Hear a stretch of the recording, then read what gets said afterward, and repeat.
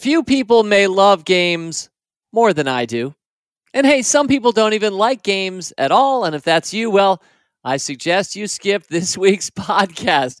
Come back later this month when we'll be playing a different kind of game that you may like, as it involves the stock market. That's, of course, the Market Cap Game Show.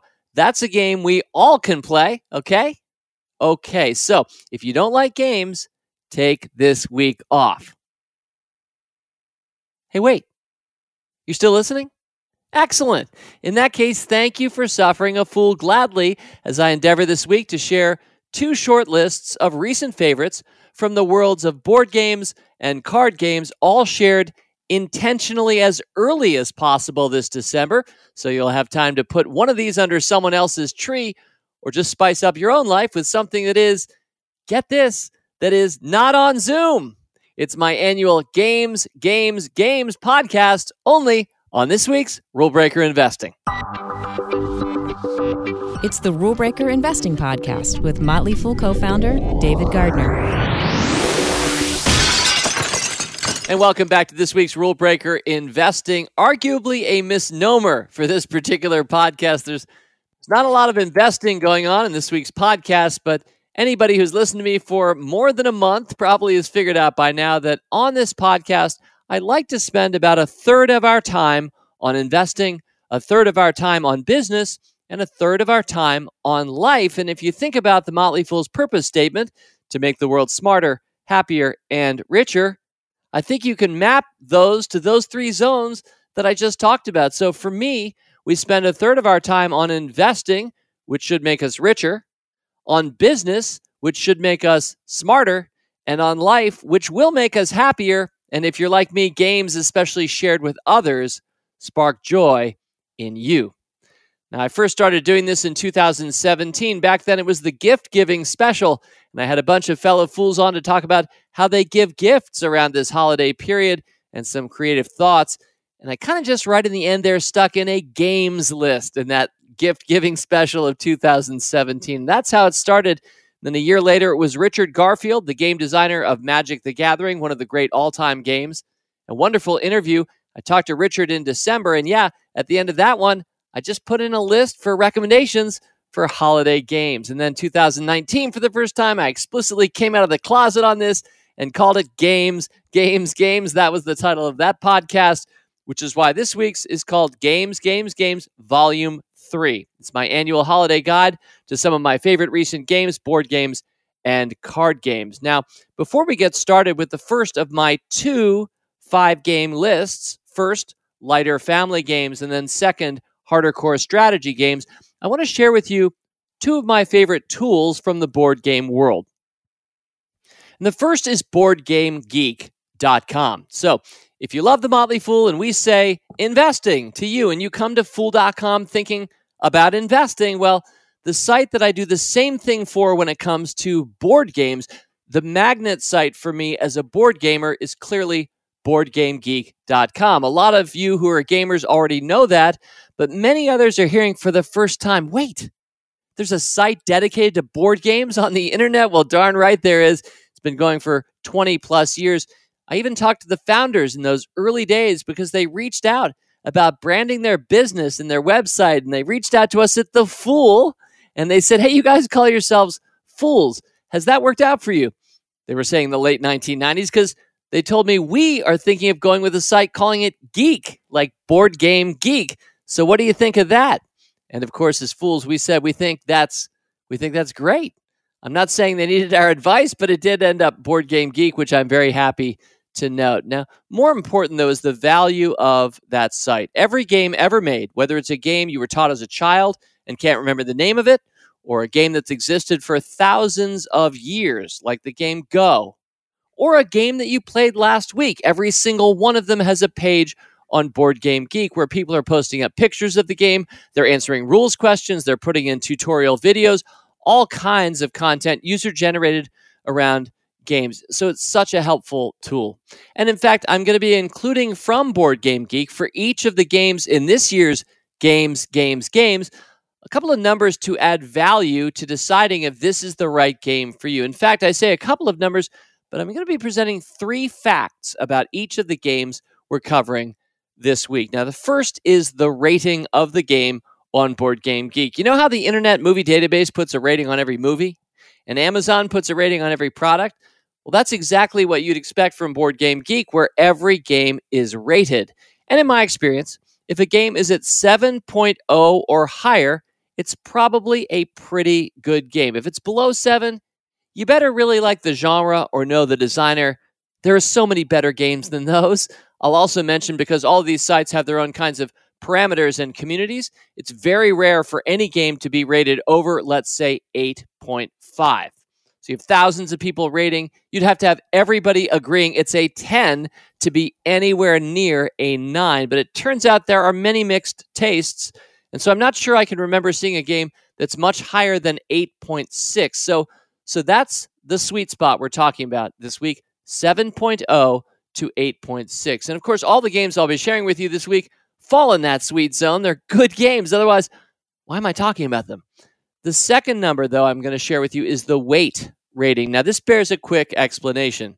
It's so helpful, especially figuring out what is a good game for you or a person that you're thinking about giving a game to as a gift. So the weight of the game is rated from 1 to 5, and it's basically how much effort does it take to teach and or to play this game? How weighty is it?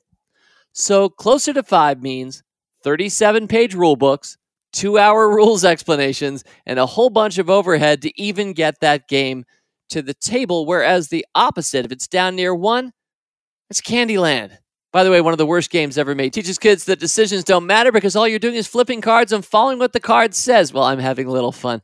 I think I may have included Candyland on a past Pet Peeves podcast, but if I didn't, maybe it would be on a future one. But anyway, yes, Candyland is around a 1.0 weight.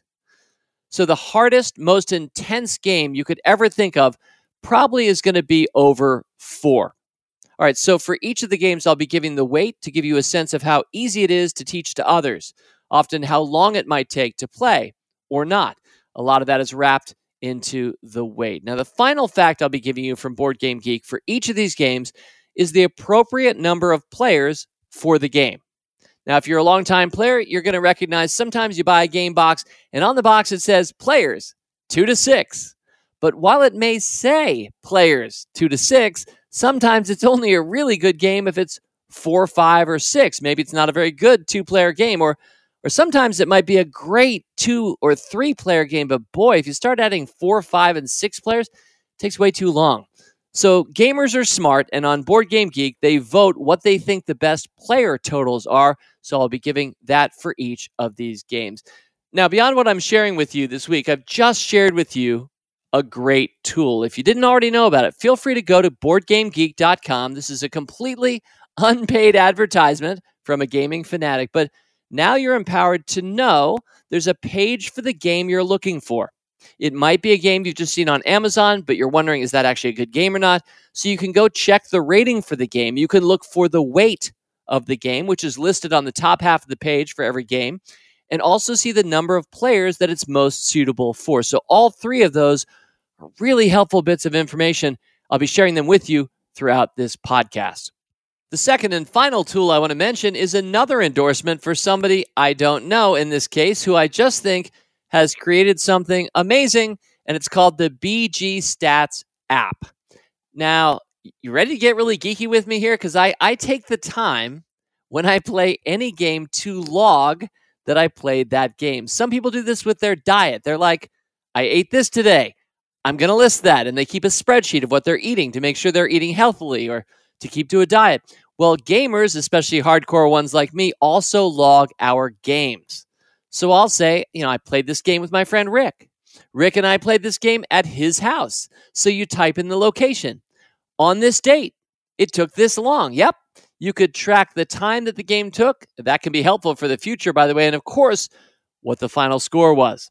And so I log my games. Now, if this sounds crazy to you, please don't do it. But if it sounds interesting and you're wondering what's an amazing app that just keeps getting better to help you keep track of all the games that you've played, BG Stats. It's on the App Store. Shouldn't have much trouble finding it. In fact, the author says Board Game Stats was created because he says, my wife and I were missing a quick and easy to use tool to track our board game plays.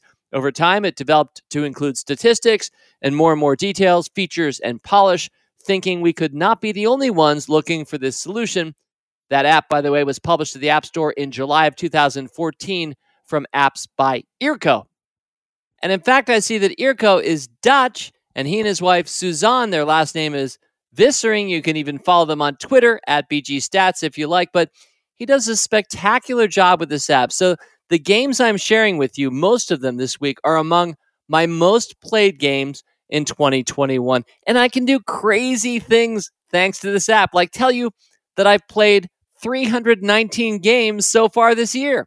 That's disappointing in light of my 381 games played last year, hello COVID, and only 195 games the year before in a so-called normal year, the year before 2019. So if you're calculating that I'm playing roughly one game a day on average, well, that is true. Of course, sometimes nothing for a week and then 8 over a weekend, but I actually know how many games I've played. I played with 37 different players here in 2021, 80 unique games in 14 locations. The list goes on. All I'm doing is logging, but the number crunching here is fantastic. All right, so you've heard about Board Game Geek and the Board Game Stats app, BG Stats, on the App Store. I say, let's get started.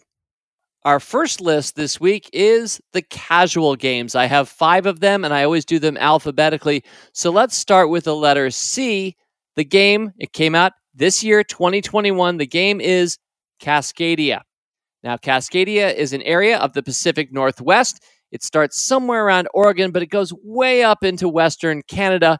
It's a beautiful area, and this is a beautiful game. This game celebrates nature because you're building habitats. You're building a habitat in front of you, tiles. If you've ever played a tile-laying game like Carcassonne, you kind of know what I'm talking about. Tiles with different habitats that you're trying to interlock together, but you're also putting on top of them animals like the Chinook salmon or the Roosevelt elk. I actually know the names of these animals from the game, not from my own zoology classes.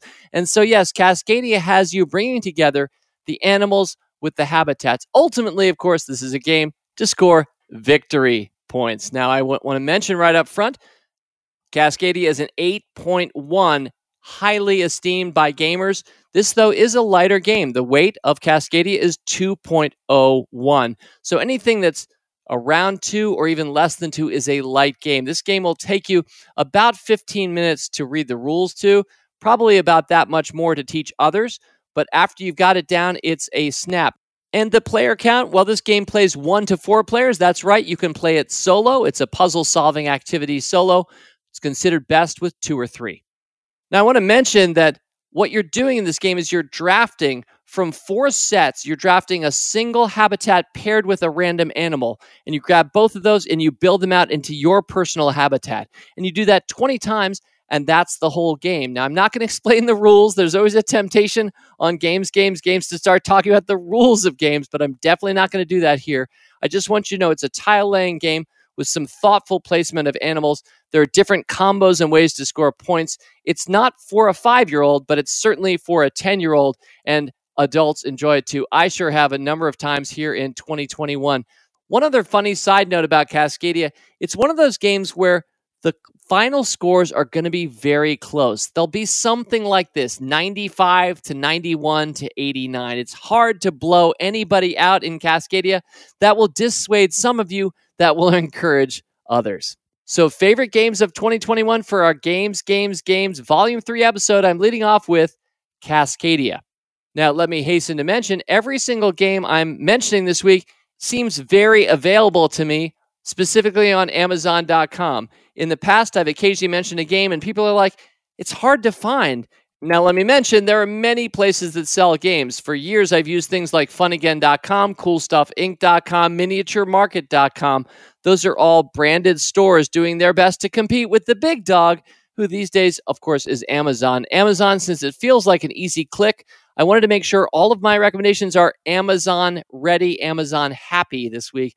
So it's my expectation, I can't speak internationally, although I hope it's the case internationally, but at least in the US, all of these games should be easily available without supply chain problems.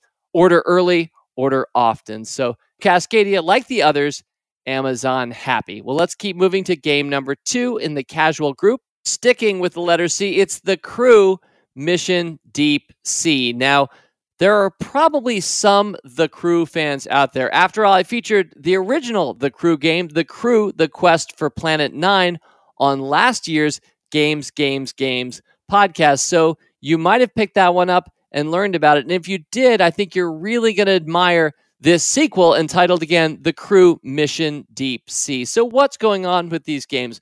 Well, these are card games first and foremost, and they're trick-taking games. So anybody who's ever played hearts or spades or bridge, you know how trick-taking works. Somebody leads a card, everybody else has to follow suit. If not, you can drop any other card, and there might be a trump suit, which would win that trick. So trick-taking games. But what's remarkable about these two games is that they're cooperative trick-taking games, which is a crazy notion. The idea that we're all playing together instead of somebody trying to win the trick with the ace of spades, we're actually trying to make sure that Sally wins this trick because she has a specific mission goal that requires her to win a trick with the blue 5. And then Harry over there needs to win no tricks at all. And that's kind of how it goes in a cooperative trick-taking game. You each have different goals. Now, last year, The Crew, The Quest for Planet 9, splashed on the scene, and the goals you were going after were specific cards, like you needed to take the pink 3 and the green 5, and I needed to take the red 9. And so we all try to work together. We're not allowed ever to show our hands, but it's a cooperative puzzle-solving activity as a trick-taking game. Well, this year, the follow-up, The Crew Mission Deep Sea, which has, of course, a deep sea theme, but it's very similar to the first game. By the way, each of them tells a story, so they're mission-based. So you go through, in this case, 30 missions in the deep sea together, and each time you succeed, you read the next little bit of the story, so you have that element. But what really makes this game next level versus last year's is that the goals this year are not specific cards anymore. They're specific things. Well, I already mentioned one earlier. For example, take no tricks at all, or only win green cards, or only win cards above the rank of 5. So there are more specific and varied goals, and indeed, you randomize what the goals will be ahead of time for each of the missions. So the replayability of The Crew Mission Deep Sea is outstanding. So have you figured it out? I'm a fan of these games, you bet. It's an 8.5 right now on Board Game Geek, The Crew Mission Deep Sea. Maybe the highest rated game I'll be sharing with you this week. The weight, 2.1, so very analogous, very similar to Cascadia. Both of them, again, very accessible, lighter family games. And that makes sense, right? Because these are my first 5. These are the 5 casual recommendations I have for you this year. I want to mention as well, this game plays 2 to 5 players, and all 4 of those ably. It's probably best with 4. That's what the voters say on Board Game Geek, but I've played it with 3, 4, and 5. Plays just fine with any of those numbers. Casual family game number 3, we go to the letter H, and the game is High Society. Now, High Society has been around for 26 years, so it's not like this just came out in 2021, but we sure did fall in love with it all over again here in 2021 in my family and my gaming groups. This is a simple auction game. It's designed by Reiner Knizia. Reiner joined me on this podcast earlier this year. You can hear that full interview with Reiner Knizia, one of the best living game designers. And this is one of Reiner's games where you are bidding against the trappings of high society against your fellow players. Each of you starts with the same set of money cards, different cards with denominations. And so it's fair. We all start with a fair shake. And we're going to flip up maybe a great meal or a night at the casino, how we spend our time apparently in high society. It's all Art Deco themed most recently, but you're going to bid money cards. Whoever pays the most money, of course, pays that money and gets that card, which is going to be worth points. The danger is some of the cards are bad and negative. High society ain't all good. And for those, you're bidding not to take that. And so you're bidding more money to avoid that problem, like, I don't know, a bad debt.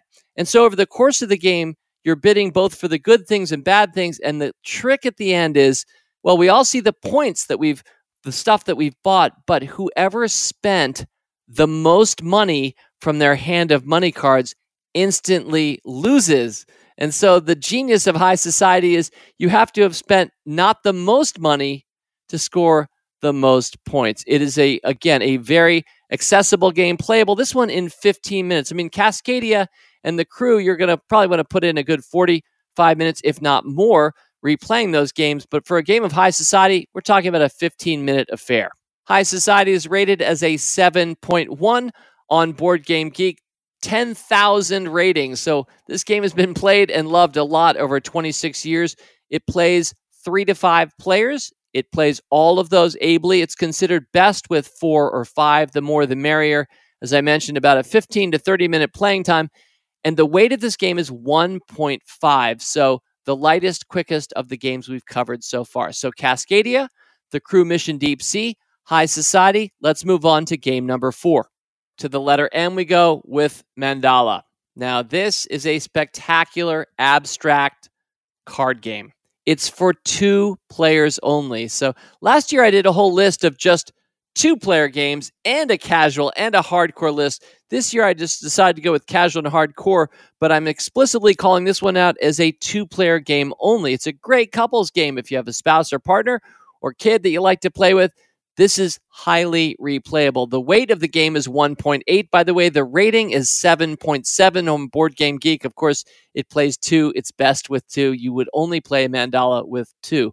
Now, it's kind of hard to explain this one because it's an abstract strategy game. So what I'm going to do is lean on my friend Board Game Geek and simply read the first paragraph of the description. And I hope that mostly conveys how this game works. It won't, because you can't really do it in a paragraph, but here we go.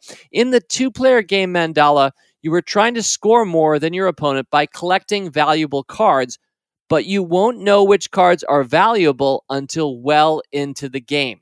Over the course of the game, players play their colored cards into the 2 mandalas, building the central shared mountains and laying cards into their own fields. As soon as a mandala has all 6 colors, the players take turns choosing the colors in the mountain and adding those cards to their river and their cup. I won't explain those. We're not doing the rules here. At the end of the game, the cards in your cup are worth points based on the position of their colors in that player's river. The player whose cup is worth more points wins. Now, I realize I'm using terms and not defining them, so it probably sounds a little bit confusing, but you shouldn't think this is a confusing game. Not at all. The rules are about 2 pages. The weight of the game, as I mentioned, rounding to 1.8. This is a delightful, highly replayable game where the final scores might be something like 57 to 35. You can have some blowouts. You can have some higher scoring games and some lower scoring games, but each game is different. And I've often sat in admiration of this game because what you have is a deck of something like 90 cards. They're all in just 6 colors. There aren't any numbers at all in the cards. You'd think this is too basic a design. A 90 card or so deck with just 6 different colors, but how you arrange them and the points that are recorded on the little game board it gives you are remarkable. This is a game that could have been designed 3,000 years ago, and maybe it was, but I don't think so. It says it was designed in 2019 by Trevor Benjamin and Brett Gilbert, and sometimes we have to live for a few thousand years before we realize how simply beautiful we can make a brand new game. So that's Mandala, casual game number 4. And my final casual game this year, wow, I see its rating is actually only 6.9, slightly below the 7.0 cutoff that I sort of recommended earlier, but I don't care because I think this one's too much fun. The weight of this game is 1.24. This is by far the lightest of the games we're talking about, and it's called Spyfall. And Spyfall is a party game, so very explicitly so. Of these 5, this is the only party game that I'm underlining this year. Party usually means there are a lot of players playing. In this case, this game plays 3 to 8. I see voters most of all favorite with the number 6, but absolutely you can play this with 7, 8 players as well. The more the merrier for Spyfall. So what's going on in Spyfall? Each of us at the start of the round is going to get a card telling us what our role is and where we are. So for example, let's just say we're at the circus and you pick up your card and it says, you're a concession salesman at the circus. Great, you're a concession salesman. Well, I picked up my card, and it also says circus, because we're all at the circus, right? And mine says lion tamer, and my friend next to me is also the circus. But one of us got the card that doesn't say circus. It says simply spy. Again, the name of the game is Spyfall, and the goal of the game, if you're not the spy, is to figure out who around the room is the spy. If You are the spy. Your goal is to fool everybody into thinking somebody else, not you, is the spy. And in approximately 6 minutes, we will simply ask questions. I'll ask you a question. You'll ask the next person a question. And all you're trying to figure out is where we are. That you were a lion tamer or a concession salesman, that's just flavor text. That's some fun. That makes it easier to answer the question I'm at ask you. For example, if I ask you, does the place where we are entail risk in any way? If you're the lion tamer, you're probably going to say, yeah, I take risks every day.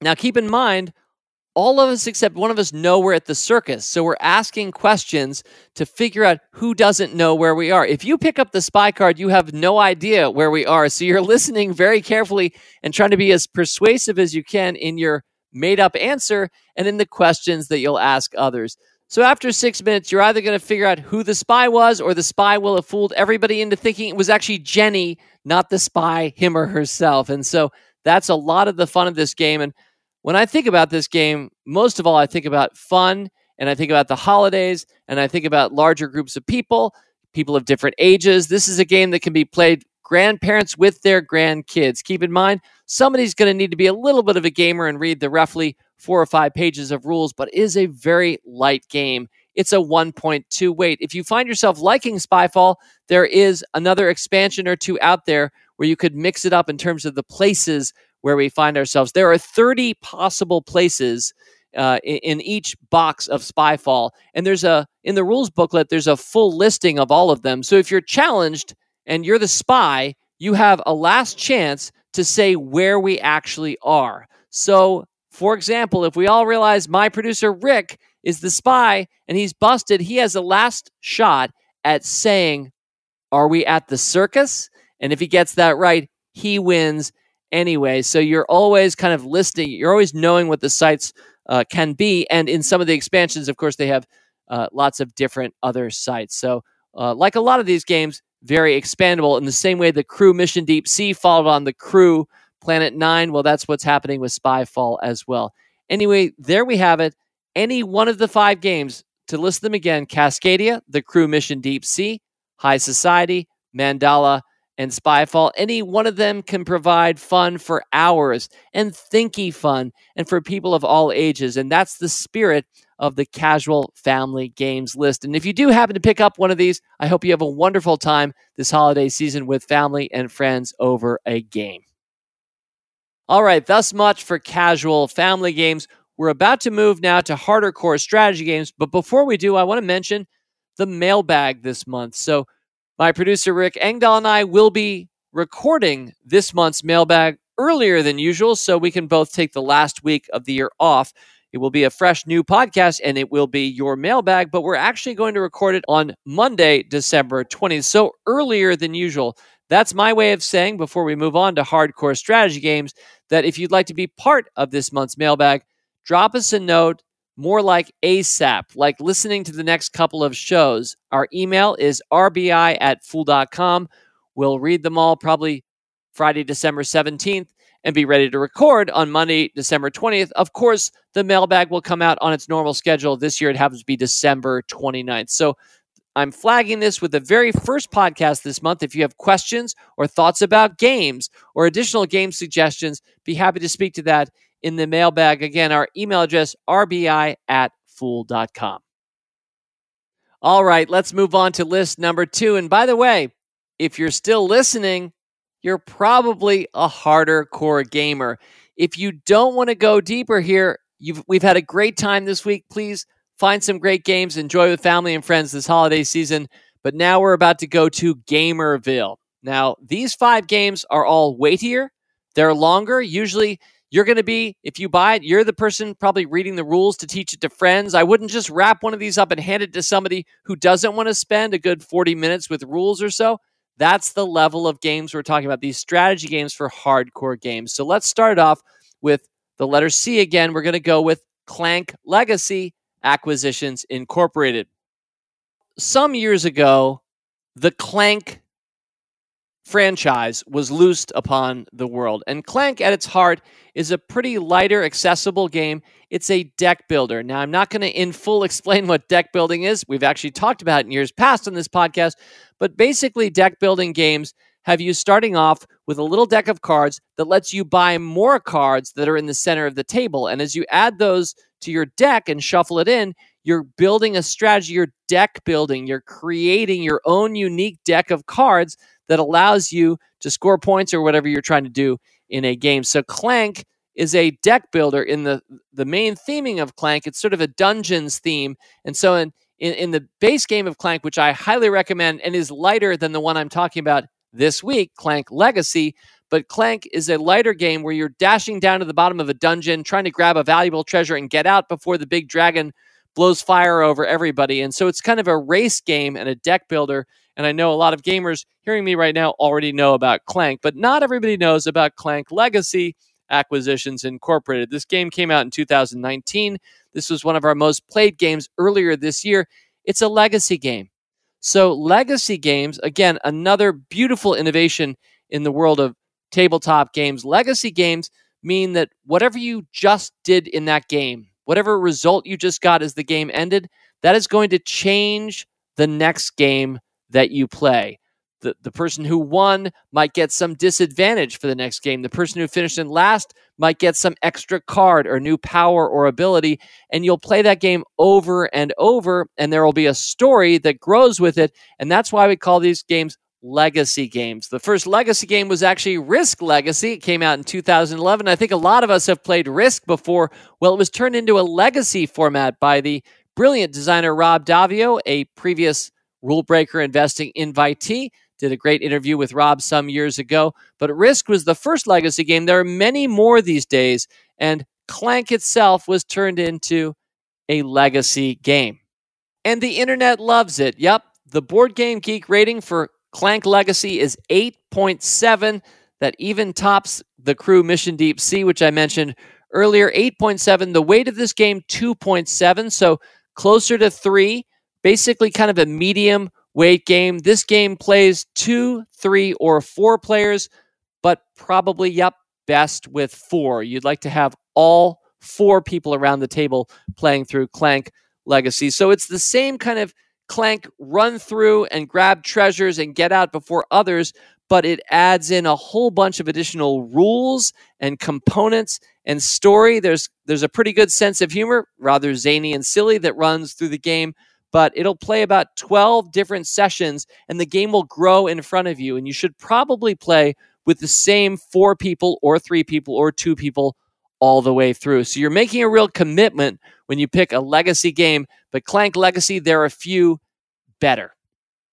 All right, hardcore game number 2. This is probably my personal Game of the Year candidate. I do see it was published technically in 2020. I think most people have played it in 2021, me included, and that is Dune Imperium. Dune Imperium is an 8.3 on Board Game Geek with 13,000 ratings, so that's a very substantial player base. The weight of the game is a 3.0, right in there at medium. This is not a very heavy game. That's something I like about Dune Imperium. It does take a few hours.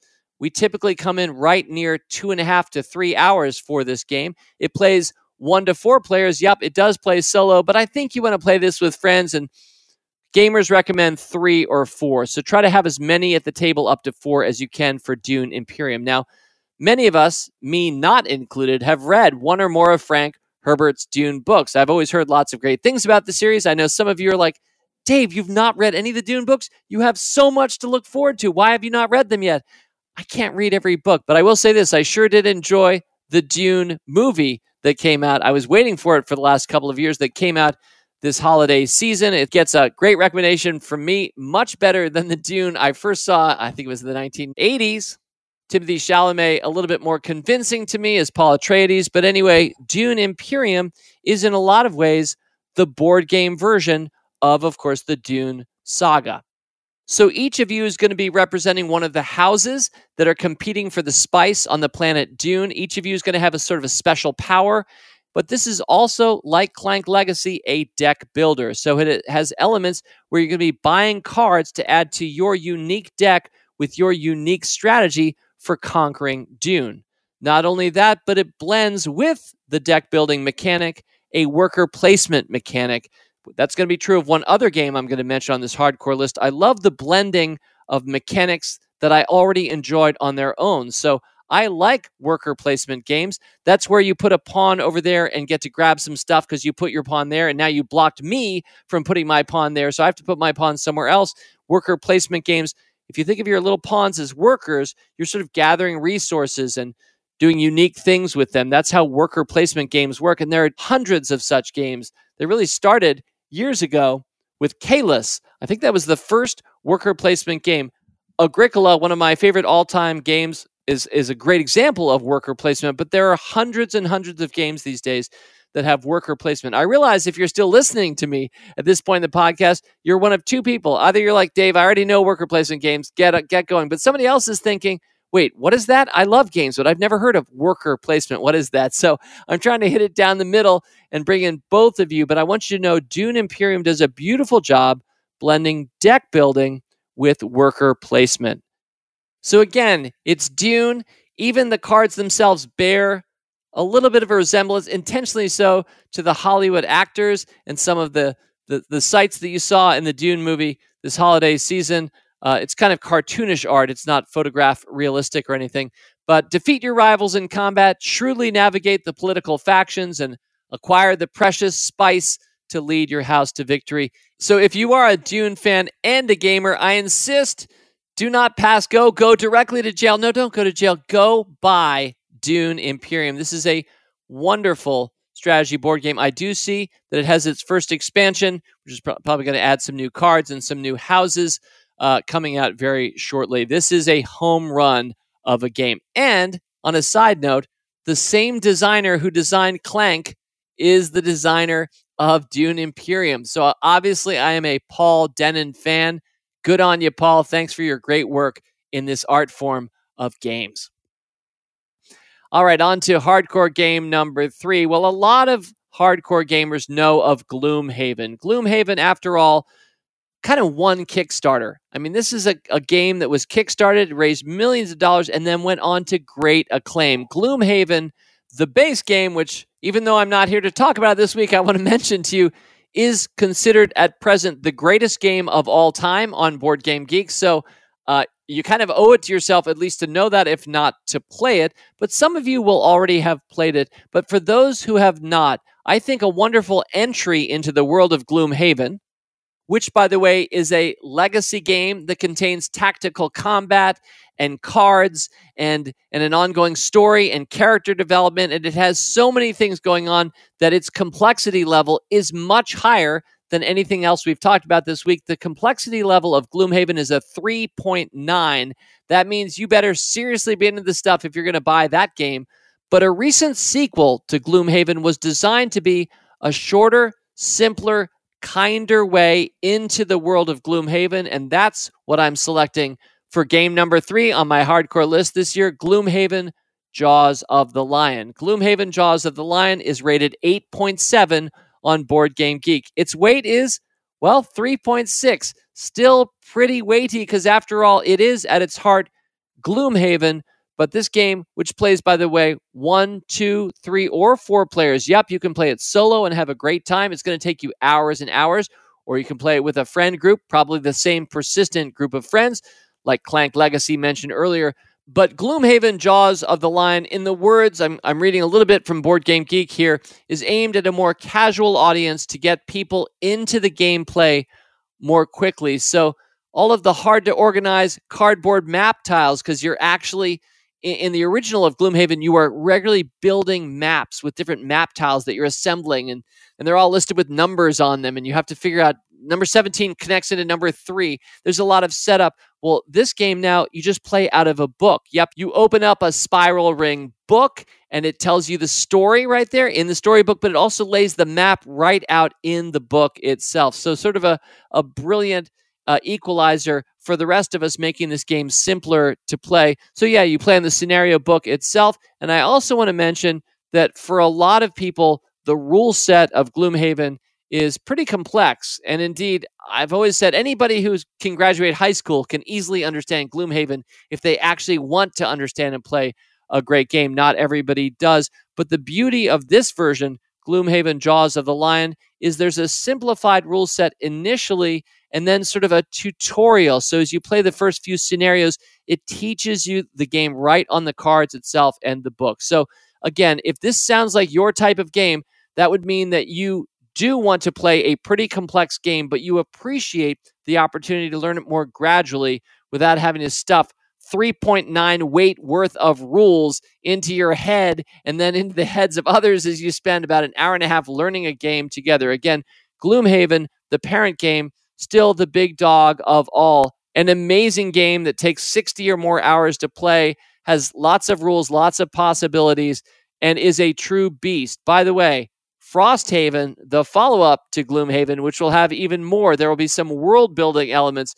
That was an even bigger Kickstarter, which concluded a year or two ago, and a lot of us, me included, are waiting for our Kickstarter version of Frosthaven to show up one day. But if you're new to all this, that's why I picked Gloomhaven Jaws of the Lion, a very different game than any of the other 7 I've mentioned already, much more complex, and so you are warned. But if this sounds attractive or interesting to you, I bet you might be amazed by the Gloomhaven franchise. Isaac Childress, the genius designer, we should have him on this podcast one day. All right, on to hardcore game number 4, and that's The Lost Ruins of Arnak. The Lost Ruins of Arnak on Board Game Geek is an 8.1. It did come out in 2020. Very popular here in 2021. It has, like some of these other games, a new expansion coming that a lot of us are excited about. But The Lost Ruins of Arnak has a weight of 2.9, and it plays 1 to 4 players. It does have a solo version. It's probably best, gamers say, with 3 players. But again, if you have 4 or 2, you're going to love The Lost Ruins of Arnak. Now, this game is very analogous to Dune Imperium in this regard. It combines the same 2 key mechanics, worker placement and deck building, into a wonderful romp across an uninhabited island in uncharted seas where you as an explorer have found traces of a great civilization, and now you're going to lead an expedition to explore the island and find lost artifacts, face fearsome guardians, all in a quest to learn the island's secrets. That's another way of saying each of you is kind of like Indiana Jones, except that you have a deck of cards in your hands and you're trying to rack up victory points by acquiring resources in the right combinations to enable you to score lots of points by game's end. This is a highly replayable game. The deck of cards, which has a lot of things like Ancient Artifact or maybe a whip card. Yep, you feel like you're Indiana Jones with his whip. That theming is really beautifully done. Like a number of these other games, this is an amazing game to see on the table. It really draws you in. It's going to open kids' eyes as well. It makes you feel like you're in an Indiana Jones movie as you play this pretty darn good strategy game. You're going to be building up your own set of equipment cards and artifact cards, and so you have your own strategy going on, but ultimately what you have is kind of like Dune Imperium, about a 2-hour or so experience, very replayable. There's one side of the game board that's a little bit easier to play, welcoming newcomers, then you flip it over and you use that snake side, not the bird side, of the game board for all your future games. It's a little bit more interesting. It's the same game, but the game board and where you move your workers is a little bit different at a higher level, and the game welcomes that. Again, the game will be expanded very shortly as well. This is a wonderful product from Czech Games Edition, CGE, come out with many good games over the years. You get to know the publishers of these games over the years. You start looking for publishers in the same way that you might look for a certain director and try to see their movies. CGE, lots of good games from them over the years. The Lost Ruins of Arnak, the most recent. And that brings me to the final of our 10 games this year on Games Volume 3. We're going to go to the letter S for this one. Santa Monica. Now, Santa Monica, for hardcore gamers, well, it might strike you as a little light, and I would agree with you. Not every hardcore strategy game needs to be hard. This one has a weight of 2.2. It plays 2 to 4 players. Any of those work fine. Its rating on Board Game Geek is 7.4. The game designer Josh Wood has created an incredibly inviting, mellow, chill game set. Yup, in Southern California, Santa Monica, you're going to be creating a beach in front of you. You might be trying to bring in a bustling beach full of tourists or something that might appeal to the locals. In game parlance, what you're doing is you're drafting cards from the center of the table. You're all drafting and adding one card to another. And it's depicting the beach. that you're building in front of you. But rather than just be kind of a card laying, tile laying game where you're just creating a tableau, you also have little wooden pawns, meeples, so-called, and they're in different colors. The orange ones are tourists, the blue ones are locals, the green ones are VIPs. And what's cool is you're marching them around the beach that you're creating, trying to get them to certain places. So rather than just be a card drafting, tableau building game, you're also marching pawns around trying to score points in different ways. So it adds a whole extra dynamic. This is, again, a lighter game than the other ones that I just mentioned, but you're just going to have a good time playing Santa Monica. There's nothing threatening. There's not even a storm that's going to mess with anyone's beach. You can't reach across the table and kill one of the tourists of your opponents. There's no particular in-your-face interactivity in the game of Santa Monica. Even just the artwork on the box puts a smile on my face. You're going to feel like you're spending a day on the seashore playing games with 1 to 3 of your good family and friends. So Santa Monica, a great one to close out with, kind of a horse of a different color compared to the others that I've just talked about. So I've put it in the harder core group, but I will say this. If you find yourself enjoying some of the games I mentioned earlier, like Cascadia or Spyfall or High Society, and you're ready for a bridge up to something a little bit more complex, Santa Monica would be your gateway game before you go to a game like Dune Imperium. So, to summarize, as I did earlier with the casuals, here are the 5 hardcore games I'm highlighting this year. Clank Legacy Acquisitions Incorporated, that's game number 1. Dune Imperium, Gloomhaven Jaws of the Lion, Lost Ruins of Arnak, and Santa Monica. So let me say one thing in closing. I love games, and many a time on this podcast I've talked about losing to win. One of my big themes in life, losing to win. It's really important. I love games, and yet even though I own hundreds of them, people think that probably I'm really good at them, but I'm actually not a particularly good gamer. I regularly get beaten by people of all ages. I'll teach a new game to somebody. I've played it for years, and they'll beat me in the first time we play that game together. So winning and losing is not such a big thing to me. I also love cooperative games. We mentioned, for example, The Crew Mission Deep Sea, a cooperative trick-taking game. Other games like, well, a very popular game like Pandemic. I'm sure some of you have played. We're all speaking of pandemics these days. There are some wonderful legacy games, which we've talked about in past game episodes, all out there. Pandemic comes in Pandemic Legacy as well. But the 3 games I love most, which in their own ways involve a lot of losing too, but I'm trying to get better at them every day, and I hope you are too through this podcast and through The Motley Fool, the games of investing, business, and life. I've always thought of investing as an amazing game, and I love keeping score, and we've done that together with all the 5 stock samplers over the course of years now. And business. Well, I'm so pleased and delighted, I would say blessed, to have been an entrepreneur, to be an entrepreneur, somebody who's created a business. And so I love investing in other people's businesses, and that's what we do as investors, but the game of business will always be infinitely interesting to me. And darn it, life. Life, when thought of as a game where you can keep score, the big secret is it's a co-op.